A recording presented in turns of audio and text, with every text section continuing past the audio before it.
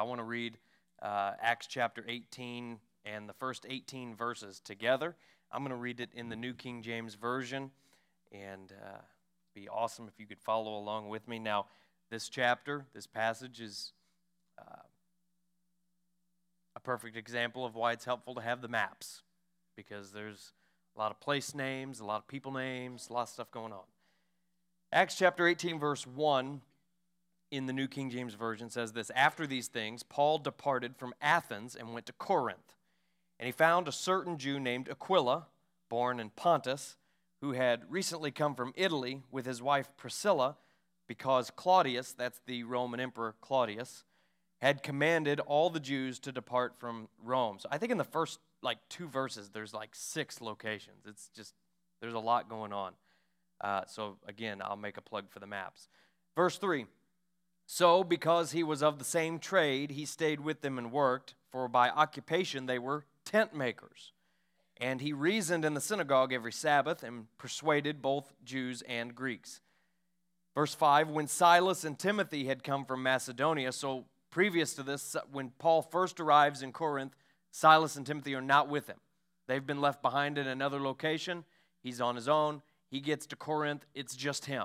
But eventually, verse 5 says, Silas and Timothy come from Macedonia, when Paul was compelled by the Spirit and testified to the Jews that Jesus is the Christ. But when they opposed him and blasphemed, he shook his garments and said to them, your blood be upon your own heads. I am clean. From now on, I will go to the Gentiles. I just pause and tell you, I read that and I really get the sense that this is Paul having a moment where he just says, I've had enough. You ever had one of those moments? This feels like Paul. I don't think he loses control, but I think he just says that this is enough. I'm going, you all, I've given you everything. And he departed from there and entered the house of a certain man named Justus, one who worshiped God, whose house was next door to the synagogue. Then Crispus, the ruler of the synagogue, believed on the Lord with all his household. And many of the Corinthians, hearing, believed and were baptized. Now the Lord spoke to Paul in the night by a vision. Do not be afraid, but speak and do not keep silent, for I am with you, and no one will attack you to hurt you, for I have many people in this city. And he continued there 1 year and 6 months, teaching the word of God among them. When Gallio was proconsul of Achaia, the Jews with one accord rose up against Paul and brought him to the judgment seat, saying, this fellow persuades men to worship God contrary to the law. And when Paul was about to open his mouth, Gallio said to the Jews, if it were a matter of wrongdoing or wicked crimes, O Jews, there would be reason why I should bear with you. But if it is a question of words and names and your own law, look to it yourselves, for I do not want to be a judge of such matters. So in essence, this proconsul of Rome, he says, this sounds like something that's just got to do with your own Jewish laws. It doesn't have anything to do with Roman laws. I'm not going to rule on this because this isn't my jurisdiction. I don't care to get involved. And he drove them from the judgment seat. Then all the Greeks took Sosthenes, the ruler of the synagogue, and beat him before the judgment seat. But Gallio took no notice of these things. So Paul remained a good while. Then he took leave of the brethren and sailed for Syria with Priscilla and Aquila, were with him. He had his hair cut off at Cenchrea, for he had taken a vow. I want to talk tonight about reaching our city for Jesus, and I want to do it kind of under this category, under this banner: a friend, a word, and a haircut. A friend, a word, and a haircut. Book of Acts, if you've never really took time to study it, you may have noticed in the past few weeks as we've read it together that the book of Acts gives us patterns and principles for apostolic life and ministry. And in this chapter, we see some patterns and principles that the Apostle Paul is putting into practice, but the location's been different than anything we've read before in the book of Acts. It's a brand new setting. It's a city called Corinth. So I want to talk about Corinth for just a moment. Verse 1 says, after these things, Paul departed from Athens and went to Corinth. So first I want to talk about Corinth, and then I want to talk about these things. It says after these things. So commercial, major trading route. It had the hustle and the bustle of commerce. That's the kind of city that Corinth was. On Sunday, I preached a little bit about a town called Lystra. Lystra was kind of a backwater frontier type town. It was more inland, and when you're living on the Mediterranean, if you want the hustle and bustle of commerce, you better be on the water's edge. And that's the kind of town that Corinth was. It was close to the water, and it had the opportunity to do a lot of business. It was known for luxury. There was a lot of goods. There was access to a lot of things that flowed in from all over the known world. They had African things. They had Asian things. They had European things. They had things flowing from all corners of the globe. And so there was a luxury type of atmosphere in Corinth just because of how much of a commercial city it was. But morally, Corinth had a reputation. It was a city that promoted the lack of sexual boundaries. That's the kind of city that Corinth was. If there was even a word in those days, in the days before Paul and in the days after, and they turned it into a verb that actually created a new word to describe as a shorthand way of describing immoral sexual activity. They would say that it was to play the Corinthian. It's not a very good reputation. It's not a very good reputation for a person. It's not a very good reputation for a city. But that's the kind of reputation that morally the city of Corinth had. And Corinth was full of sensuality, and it was abounding in immorality. That's the kind of setting that Paul walked into when he walked about the 50 miles from Athens to Corinth. He walked into a city that was known for its lack of sexual boundaries, its promotion of sensuality, and just immorality in general. That's the kind of place that Corinth was. And it says that after these things, Paul walked into Corinth. So you have to read chapter 17 to know what after these things is about. In chapter 17, Paul is in Athens. He's preaching to the philosophers and talking to them, and he really doesn't get very much. We have a lot of record of what happened in Athens. We know what Paul said when he was in Athens. We know what he said when he was on Mars Hill in Athens. It's very interesting, and I know he had some success there, but he didn't have nearly the amount of success that he expected to have, that he wanted to have. And so Paul leaves Athens, and he's walking that 50-mile journey to Corinth, and he's discouraged. He's not exactly on a winning streak right now. He's just left Athens. Athens is one of those places where they're a very intellectual city, and they love to hear new things, collect ideas and ideologies, and they'll be accepting of all of them. And it's the kind of place where he didn't really find a lot of people, Sister Violet, that were willing to make a decision that Jesus was the only way. They would hear about Jesus, but they would just kind of accumulate Jesus into their little storehouse of ideas and philosophies and then move on. And Paul was kind of discouraged by that. And he wasn't with his normal co-workers, Silas and Timothy. They were still back in Macedonia, and they hadn't caught up with Paul, and he was alone for the time being. And it says in verse 2 that he found some friends. He found some friends. He found a certain Jew named Aquila, born in Pontus, who had recently come to Italy with his wife Priscilla because Claudius had commanded all the Jews to depart from Rome, and he came to them, and because they were of the same trade, he stayed with them and worked, for by occupation they were tent makers. This is a man, Paul, that is in need of friends. We all need friends. We all need friends.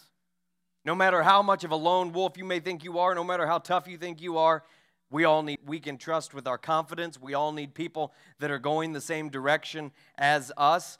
And here, Paul is in need of a friend. He really needs to see a friendly face. And he gets to Corinth and he finds a couple new friends. And it's a husband and wife. They're tent makers by trade.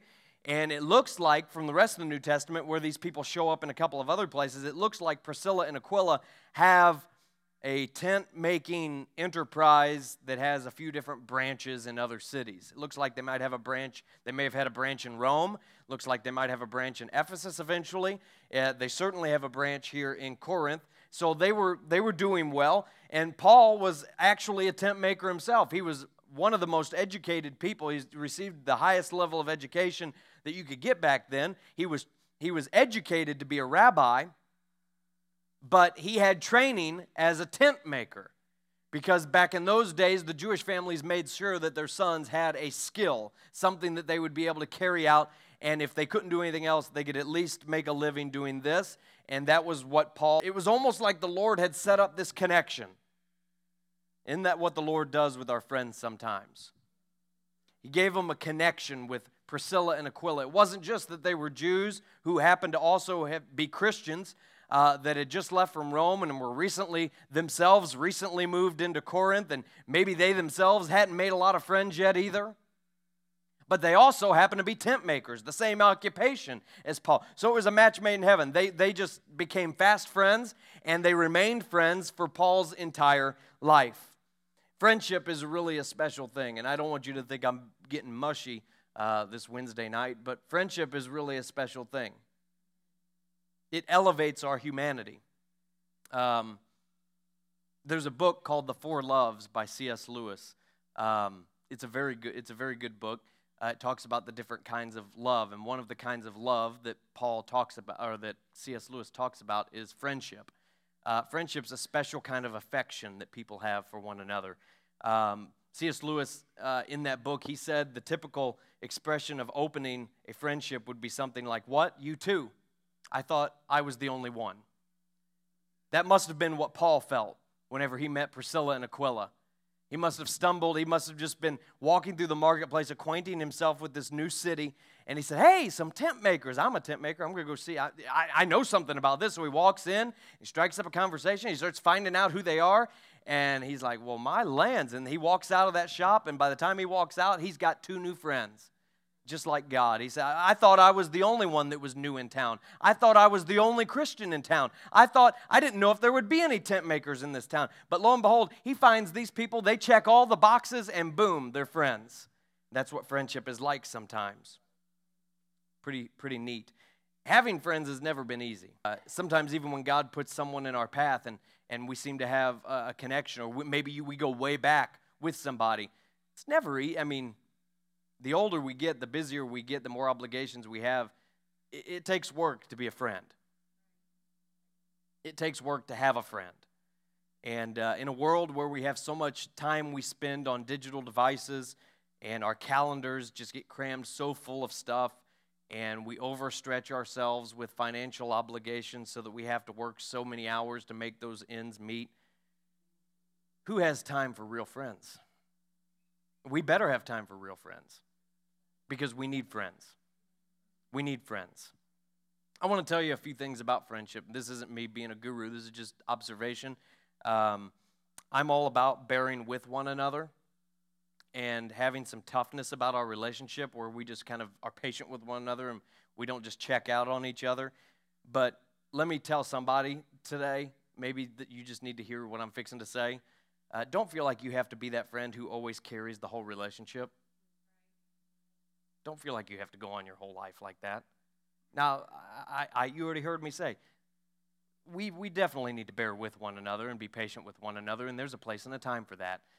But you don't have to allow yourself to be taken advantage of in all of your friendships. Those aren't friendships. Don't make a hasty move on something like this. I'm not telling you, you need to cut out all your friends and just start over because they're all a bunch of deadbeats and they don't like you anyways. Rude like that. To make it a matter of prayer, absolutely. But if there's a relationship or two in your life that's just not healthy, maybe even toxic, it's okay. It's all right. It's all right. It's all right. Don't be rude. Don't be a jerk. Don't do it mean-spirited, but it's okay. Find better friends. My lands. You've only got bandwidth for so many. You can't have 100 friends, right? So make the friends that you do have, make them actually your friends. Okay? George Washington said it's better to be alone than to be in bad company. The Bible says it too, by the way. That wasn't just George Washington. The Bible says, Paul says, "Stop being deceived. Bad companionship corrupts good character." Wicked friends lead to evil ends is the way that another translation said it. Another thing, be selective about the friends you do make. Be selective about the friends you make. Because you've heard me say it before. You've probably heard other people say it before because I didn't make it up. You are the average of the 5 people you spend the most time with. There's some truth to that. Make sure you're selective in that. Make sure it's important that your friends have the same values as you and that those values are good things, the right things. I'm talking about having godly friends. I'll pull another C.S. Lewis quote. I think I have a slide for it. He said this is the difference between friendship and everything else. Friends hardly ever talk about their friendship. Lovers are normally face-to-face, absorbed in each other. They're just all locked in. Love, love, love, love, love. Friendship, however, friends are side by side, absorbed in the same interests. They're going after the same thing. That's what's so special about friendship. It's not about the other person. It's about what you're both interested in. We need that. We need that kind of relationship. And we must be selective about the people we allow into our life, because if you have somebody that is a friend who has a strong influence with you and they're interested over here, they have a strong interest in this thing that you shouldn't be interested in at all, guess what? You're going to get pulled into. You're going to get pulled over here, and all of a sudden, you're going to be shoulder to shoulder with this person, and you're going to be interested in this thing that is either sinful or just nonsense. Be selective. Another thing, I can't go without saying this. By all means, be a good friend. Be a good friend. You don't have to be a good close friend to everybody, and you shouldn't even really try. But be kind to everybody and be a good friend to some. Okay? I already acknowledged we have a bandwidth. We can't be like everyone's best friend. That's just not possible. But the people that you are friends with, be a good friend. Be the kind of friend that you want to have. Make time for them. Listen to them. Sacrifice. Be interested in things that are edifying to both of you. Eternal things. The Bible said, to use some of the Bible language, spur them onward to good works. Honor them. Pray for them. You said it, Brother Walker, and let them know about it. Pray for them and send them a message and let them know about it. That isn't you just, beating your chest or patting yourself on the back. Let them know if they're really your friend. Hey, I know you got this going on. Praying for you. Love you. Let me know if I can do anything for you. Make sure they know it. Say the words. Say the words. It costs you nothing. Costs you nothing. Be a good friend. Last thing I'll say about friendship before I move on. Make Jesus your best friend. This is what carried Paul. You know why Paul hadn't given up already? He just had he's getting beat in this town. He's getting chased out of town in this other city. These Athenians are like just ignoring him. They're just like, hey, who's this guy? He talks funny. Why hasn't Paul already given up? He doesn't have Silas and Timothy with him. But somehow he manages to get himself to Corinth, and he's going to continue the work. How does Paul do it? It's because he has a relationship with Jesus Christ that is more than just a vending machine type relationship. It's his friend. Proverbs chapter 18, verse 24 in the Amplified Version says this: a man of too many friends, chosen indiscriminately, will be broken in pieces and come to ruin. But there is a true loving friend who is reliable and sticks closer than a brother. Friendship is important, if for no other reason than what I'm about to say out of the book of Leviticus. It says 5 of you can chase 100, and 100 of you will put 10,000 to flight. We need each other. We can do more together than we can separately. You can live a better life that is more pleasing to God and more effective for the kingdom by having friends who have the same interests and the same minds. Paul's testimony of what Priscilla and Aquila meant to him wouldn't really come out in full until years later when Paul would write the letter to the Romans. In Romans chapter 16 and verse 3, he says, greet Priscilla and Aquila, my fellow workers in Christ Jesus, who risked their own necks for my life. Those are friends. And don't think Paul's using a figure of speech. They probably literally risked their lives for one another. Those are true friends. We all want those kind of friends. We need to be those kind of friends too.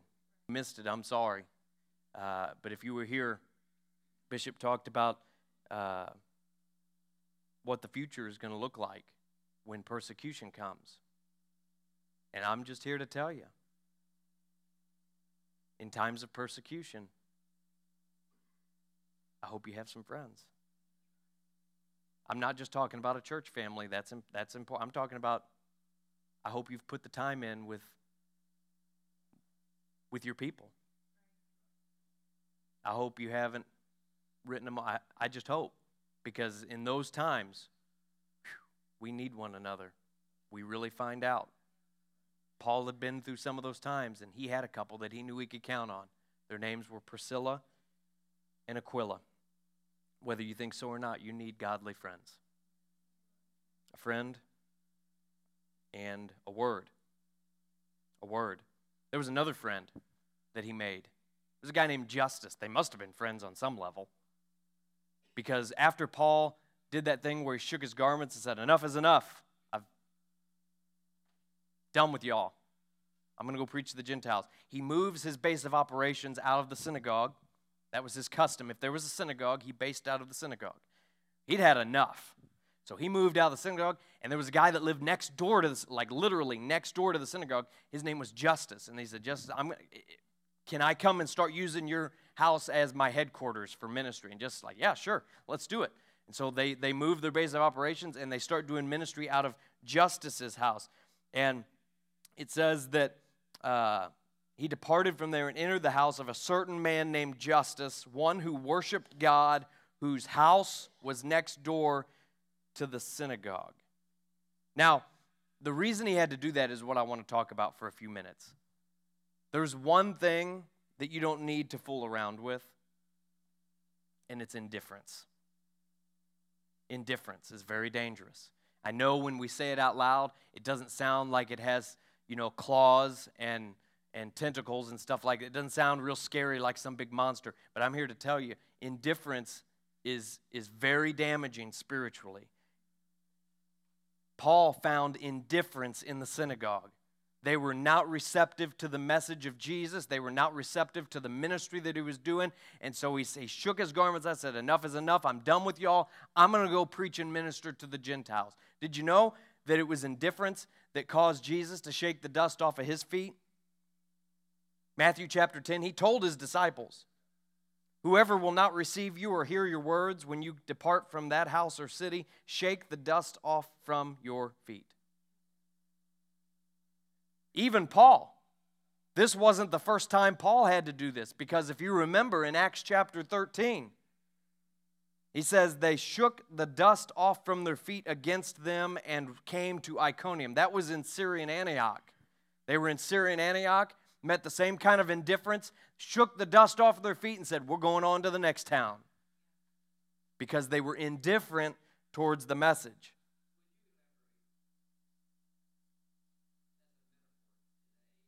Yeah.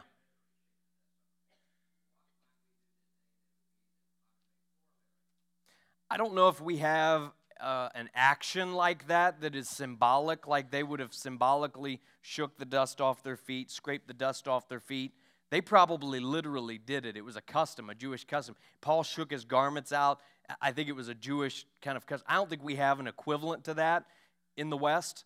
I think our equivalent would probably be just to say we move on. We're kind. We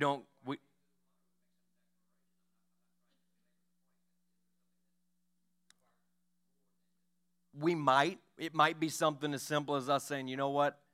It appears that this might not be the time, that you don't think this is the time to have this conversation. I'm going to move on, and when it is time, you have my number. You know where to find me.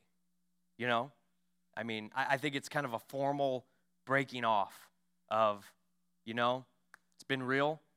I want to be kind, but I also want to be clear. And, I think that's probably the equivalent that we would have. I think when they did this sort of thing, there was no ambiguity as to where everybody stood. And I think that's probably, if we were to do something similar, we would be aiming for being unambiguous about where we felt like the relationship was, but being kind at the same time and not completely burning the bridge. And by not completely burning the bridge, I want to point out that even though apparently there was a lot of indifference in this synagogue and in what Paul was attempting to do, when he moved next door to Justus's house, it says that he won Crispus. the chief ruler of the synagogue. Like, it's the same kind of guy that like Nicodemus would have been in John chapter. He was like a high-ranking official, the leader of the synagogue. So apparently, Paul didn't do anything nasty that was a turnoff to everybody, because he went next door, carried on the same ministry, and in a short amount of time, won the leader of the synagogue. So I don't think he burned a bridge, because apparently someone was still attracted to the message enough to break away from the synagogue and come to Paul, which is what Crispus did. Indifference is dangerous. And I'm pausing here to make the point that we can't allow that to get in our system. We need to know how to respond to it when we come up on it, because it can be a tremendous waste of our time. I hate to just say that, but it can really drain our time and our energy. And I think that's what Paul was feeling like. He felt like, I'm not getting anywhere here. And so we need to know how to identify it when it's happening, and also how to break away and have a little bit of grace in doing so. So we need to be able to identify indifference. We also need to make sure that indifference never creeps in on us. You said, Brother Dustin, how could, we're sanctified, saved people of the name. We have to be on guard for indifference. Jesus wrote a letter to the church in Revelation chapter 3. One of the churches, he says, I know your works, that you're neither hot nor cold. I wish that you were cold or hot. So then, because you are lukewarm and neither cold nor hot, I will vomit you out of my mouth. That's indifference. That's indifference. We shouldn't, if we find ourselves at the place where we are unmoved by the word, unmoved by worship, unmoved by the lost, we need to get a little closer to the fire, because indifference is very, very dangerous. God's okay. I'm convinced we have room for those who are young in the faith. But don't be indifferent. There's a place for you here if you're wounded or discouraged, but don't be indifferent. God will dwell with those who are making progress, no matter how slow, if you're making slow progress. But those who are content to make no progress, the Bible's very clear about that. It's called indifference. It's called lukewarmness. God rejects it. God moves on from that. God moves on, and many times we don't even know it. That's what's so scary. You read the story of Saul. The Spirit of the Lord departed Saul, and he knew it not. Very, very dangerous place to be. Now, I don't want to come down on indifference without offering the alternative. The alternative to indifference, if I had to sum it up in a word, it would be one word: zeal. Zeal. We think of zeal sometimes as something that only belongs to youth. Zeal is something that we all need to have, and it comes in all different forms, and it manifests itself in a lot of different ways, but we must have a zeal for the things of God. And some, when I say the word zeal, they start to think, oh, my lands, it's getting ready to get radical. That's a radical word. We're getting ready, it's like, my lands, we're going to be doing jumping jacks here in a few minutes. But here's the deal. Zeal is just about doing one thing. It's about, I'm serious about one thing. I'm sold out to one thing. The psalmist says, one thing have I desired of the Lord, that will I seek after, that I may dwell in the house of the Lord all the days of my life. That's zeal. You read about that guy in the Old Testament. I forget his name. They were sinning in the camp, though, and this brother throws that javelin spear and spears those people. You remember that story? Maybe I'm the only one. Look it up. It's incredible. He spears him.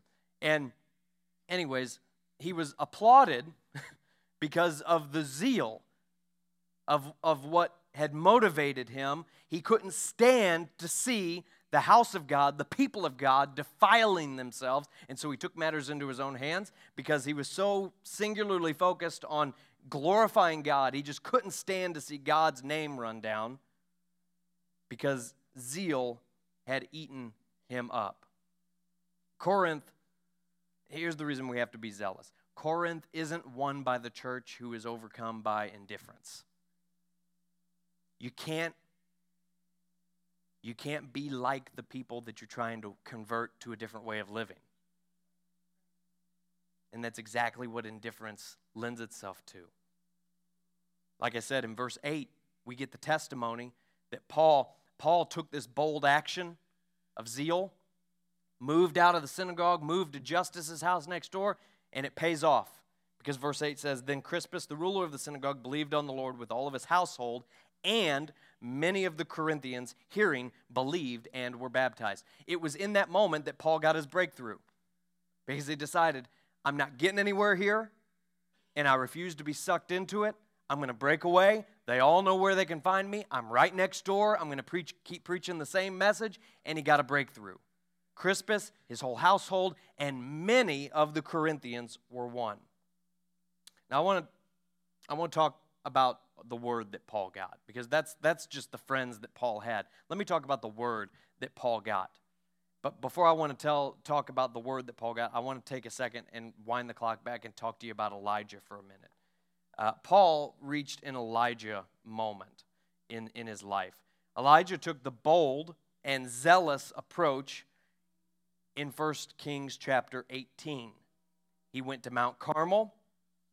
He issued a challenge. He got the prophets of Baal together. He said the God that answers by fire is the real God. He let them go first. They cut themselves. They worshiped. They danced. They played music. They made noise. They did all the stuff. Baal didn't answer because Baal doesn't exist. He's not powerful. And so Elijah comes in, sets up the sacrifice, prays a 10-second prayer. Fireball comes down from the sky, eats up the sacrifice, licks up the water around the sacrifice, and everybody is stunned because there's the answer. Jehovah is the real God. Elijah wins a major victory. All the prophets of Baal get killed that day. I mean, it is a breakthrough magnitude event. Just like Paul experienced when he went next door to Justus's house. He said, I've had enough. I have to imagine Elijah did the same thing. He said, I've had enough. We're going to have an ultimatum. We're going to have a showdown on the top of Mount Carmel. And the God that answers by fire is going to be the real God, and we're all going to serve him. Paul did the same thing. He says, enough is enough. We're not getting anywhere.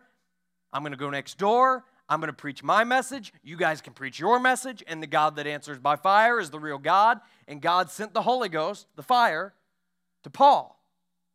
So Elijah has this enormous victory at Mount Carmel, and he's riding this high. And then Jezebel puts a hit out on him. And she says, by God, I'm going to kill him. Ahab tells her what happened. Her husband says, did you hear what happened at Mount Carmel? And she says, I am so mad, I'm going to kill him. We're going to hunt him down, and he's going to die. So here he goes. Elijah's off to the races. He runs. I mean, he's running for his life, literally. He runs and runs and runs and runs. He's scared. It's real fear. I mean, like, talking about emotion, talking about going from the top of the mountain down to the lowest valley. I mean, he's running for his life. He's got the army chasing him. He eventually finds a place to hide under a broom tree. It's like a bush. He crawls under this bush, and he's hiding there, and he's praying one of those most pitiful prayers to God. We've all probably prayed a pitiful prayer. He's praying one of those pitiful prayers. He said, God, I hate this. Why don't you just take me? Just take me now. They're chasing me. They're going to kill me. It's going to be awful. Just take me. And God said, just calm down. I'm going to send an angel. He sends an angel.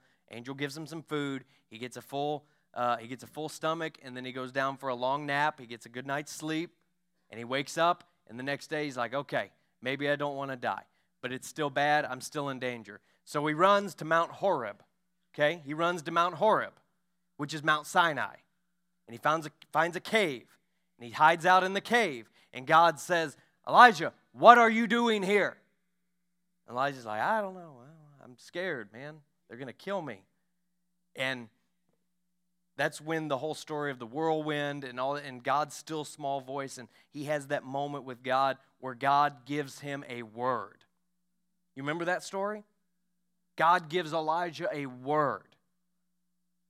And it charges Elijah back up. And Elijah comes back out of the wilderness, and he goes back to where he's from, and he's on his way. And it's at that moment that Elijah meets Elisha, and God gives him a friend. You see how some of the themes are overlapping? That's why I'm going to the, because I really think that what Paul is experiencing here is an Elijah moment. It's an Elijah moment. Paul has this enormous breakthrough. Many of the Corinthians come to faith in Jesus. He even wins Crispus and his household. He's even starting to get some prominence, some influencers, some people that he can start to have favor in the community, and he can start to have a presence for the gospel to be preached. Paul has one of those moments like Elijah has. He has success and breakthrough and victory. And in the middle of all that, he somehow starts to get discouraged again. He starts to wonder, is this all going to fall apart? Is this all just fake? Is this all just going to come apart at the seams? Right? I know that because God has to come down and speak to Paul in verse 10. After this major breakthrough where Paul ought to be on cloud 9, and he probably is for a little while, Paul starts to be fearful again. Paul starts to be discouraged again. And God has to come down and speak a word into Paul's life. And he tells Paul, he says, "Do not be afraid, but speak and do not keep silent, for I am with you, and no one will attack you to hurt you, for I have many people in this city." And so he's able to, he's charged back up by that. He goes back out into the fight, and he spends a year and a half in Corinth. He spends longer in Corinth than he is able to spend really anywhere else on his missionary journeys. That's the effect that this word has on Paul's life. And as much as we need friends, we need to hear from God. Good as friends can be, and as much of a comfort as people like Priscilla and Aquila and Justus and all of his newfound friends there in Corinth must have been, there was still a sense of discouragement and fear that started overtaking Paul. And sometimes we just need to get alone with the Lord and let the Lord speak a word into our life. I want to say tonight what I've said on many occasions. It's possible that you can hear a word from God for yourself with no pulpit involved. You can hear a word from God in a setting like this. I hope you do. But brothers and sisters, there are times when we need to get alone with God.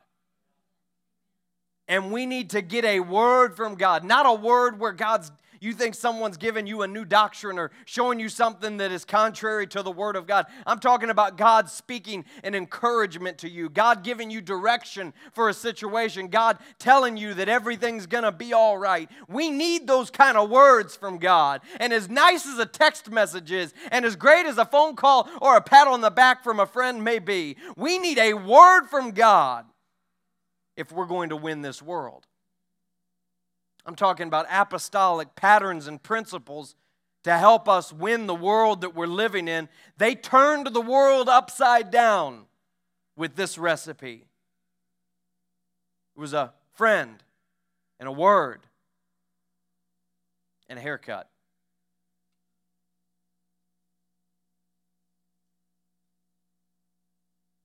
Sometimes in the middle of all of it, we forget that God can do something in the middle of all the opposition and all the trial, all the nastiness that we face, all the nonsense that we're having to wade through.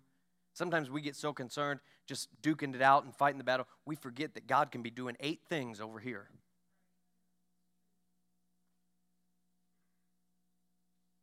And I'm glad I'm not the only one, because it happened to Paul. Because in the middle of this opposition that they started to face in Corinth, they drug everybody before the Roman proconsul, the Roman governor of the area. And they said, these people they're acting out of line, they're breaking the law, they're teaching things that are contrary to the law. It's a mess, you need to do something about it. And the guy's name was Gallio, and he said, I am not doing anything about it. It's not even my business. It doesn't have anything to do with Roman law. It has everything to do with Jewish law. You guys are just going to have to deal with it.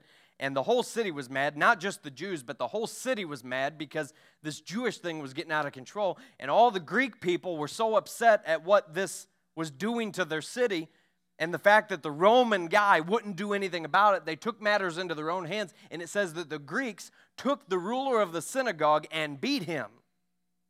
The guy's name was, I had to practice it, Sosthenes. not sauce on the knees. Sosthenes. At least that's how I think you say it. That's the best I got. They take him and they beat the guy. You might think, well, man, what in the world can God possibly be doing in the middle of this? Sounds awful. This sounds bad. And I don't have a silver lining on that particular day. It was a bad day, brothers, sisters. A bad day. I don't see a happily ever after on that day. They beat the guy up pretty bad. It was a bad day for everybody. You might ask, so what? What does this even matter? Well, it's a bad week. We'll be so in the middle of the fight, and we'll forget that God is not like us. God can be doing 8 different things over here on this other side that we don't even know about. You know what I read when I flip to 1 Corinthians? We're in Corinth, aren't we? I flip to 1 Corinthians chapter 1, verse 1. Paul, called to be an apostle of Jesus Christ through the will of God, and Sosthenes, our brother. Now, is it the same Sosthenes? I don't have any proof for that. It's in the same city. I know that. It's Corinth. And for him to get named in the first verse of Paul's letter, must have been a prominent Sosthenes, say someone who was previously the ruler of a synagogue.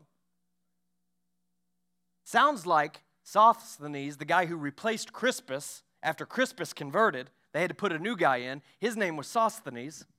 Sounds like after he got the tar beat out of him, he converted and became a Christian himself. He was doing something in the middle of it all. You telling me that it just sounds like they meant it for evil, but God meant it for good? Don't ever underestimate the ability of God to do a miracle in the middle of a mess. Because that's exactly what happened in Corinth. You want to know what a haircut's about? Here's what the haircut's about. Verse 18. Verse 18 says that after they left Corinth, he had spent 18 months in Corinth and he left Corinth. And he's headed back east. He's headed eventually to Jerusalem. And he's going to go to Syrian Antioch, and then he's just going to kind of leapfrog his way all the way back east towards Jerusalem.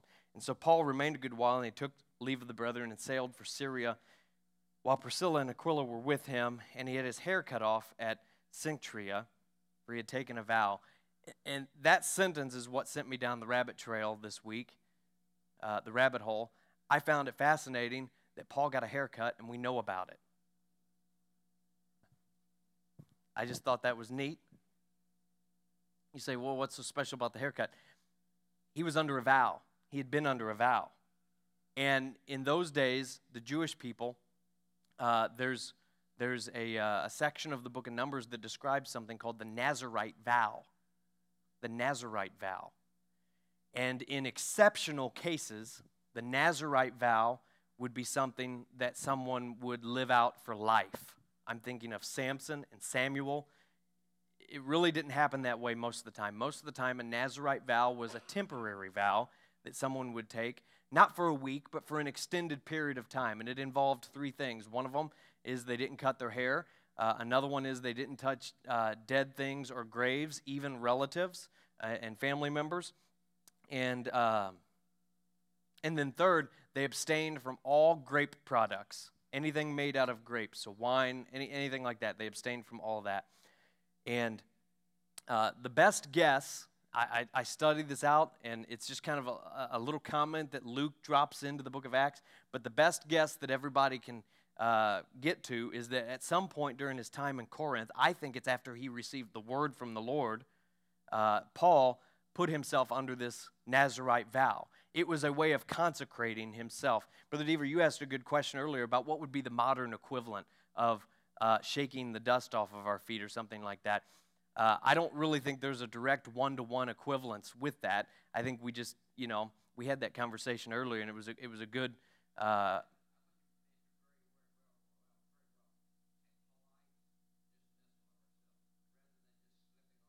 Right. Right. Right. Not the same thing as ghosting somebody. But yes, a polite dismissal and a changing of the relationship. I think the same thing applies here. I think this Nazirite vow business, I don't think there's a direct one-to-one equivalence. I don't think it's the same thing as going on a week's fast. I think a week's fast is significant, but I don't think you can make a direct one-to-one correlation between the two, because a lot of times this was for an extended period, months or even a year or two. They would be in this Nazirite vow, and these are significant things. I mean, there's no grape products, there's no touching dead things or bodies or graves, even for family members, and there's no haircut. So this was something that had inward and outward type of features to it, and I don't think we have.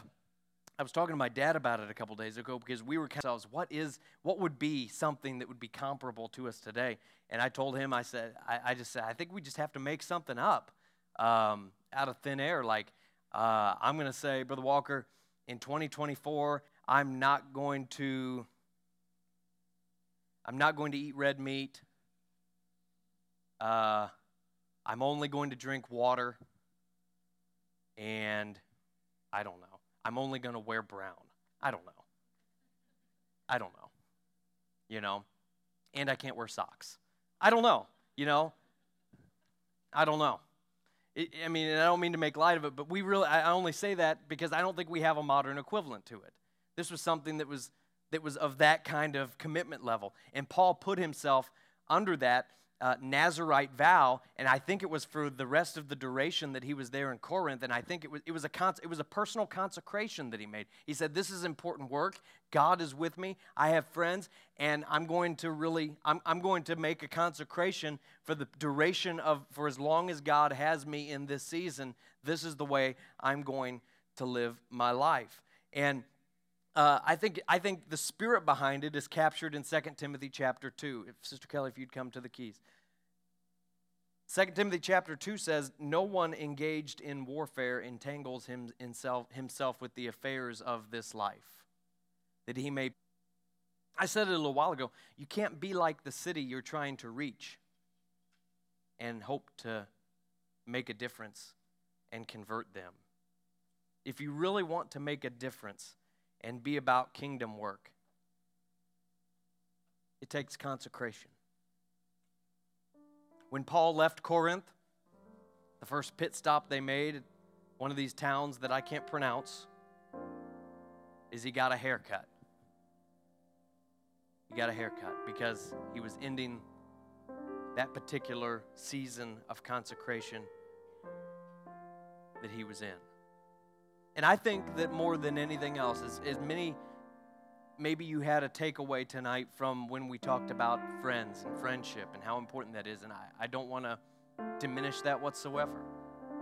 And maybe you had a takeaway from when we talked about receiving a word from God, and you've got a newly ignited hunger to say, I want to receive a word from God. I want to get into my prayer room, and I'm going to stay there until I hear from God. I need a word of direction from my life. And maybe that resonated. Maybe that's exactly where you feel like you are right now. Maybe that's exactly what you need. But what I feel like more than anything else is that it might just be to a level of consecration that maybe you've never lived in before. What can I do to position myself, to consecrate myself for serious ministry? You say, Brother Dustin, I feel like I have a word. I feel like I have a friend.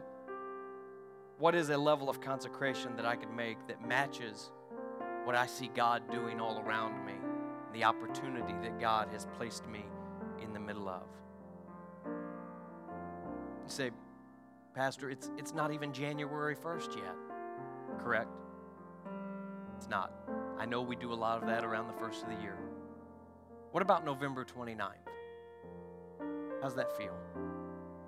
What if somebody were to lift up their hands today?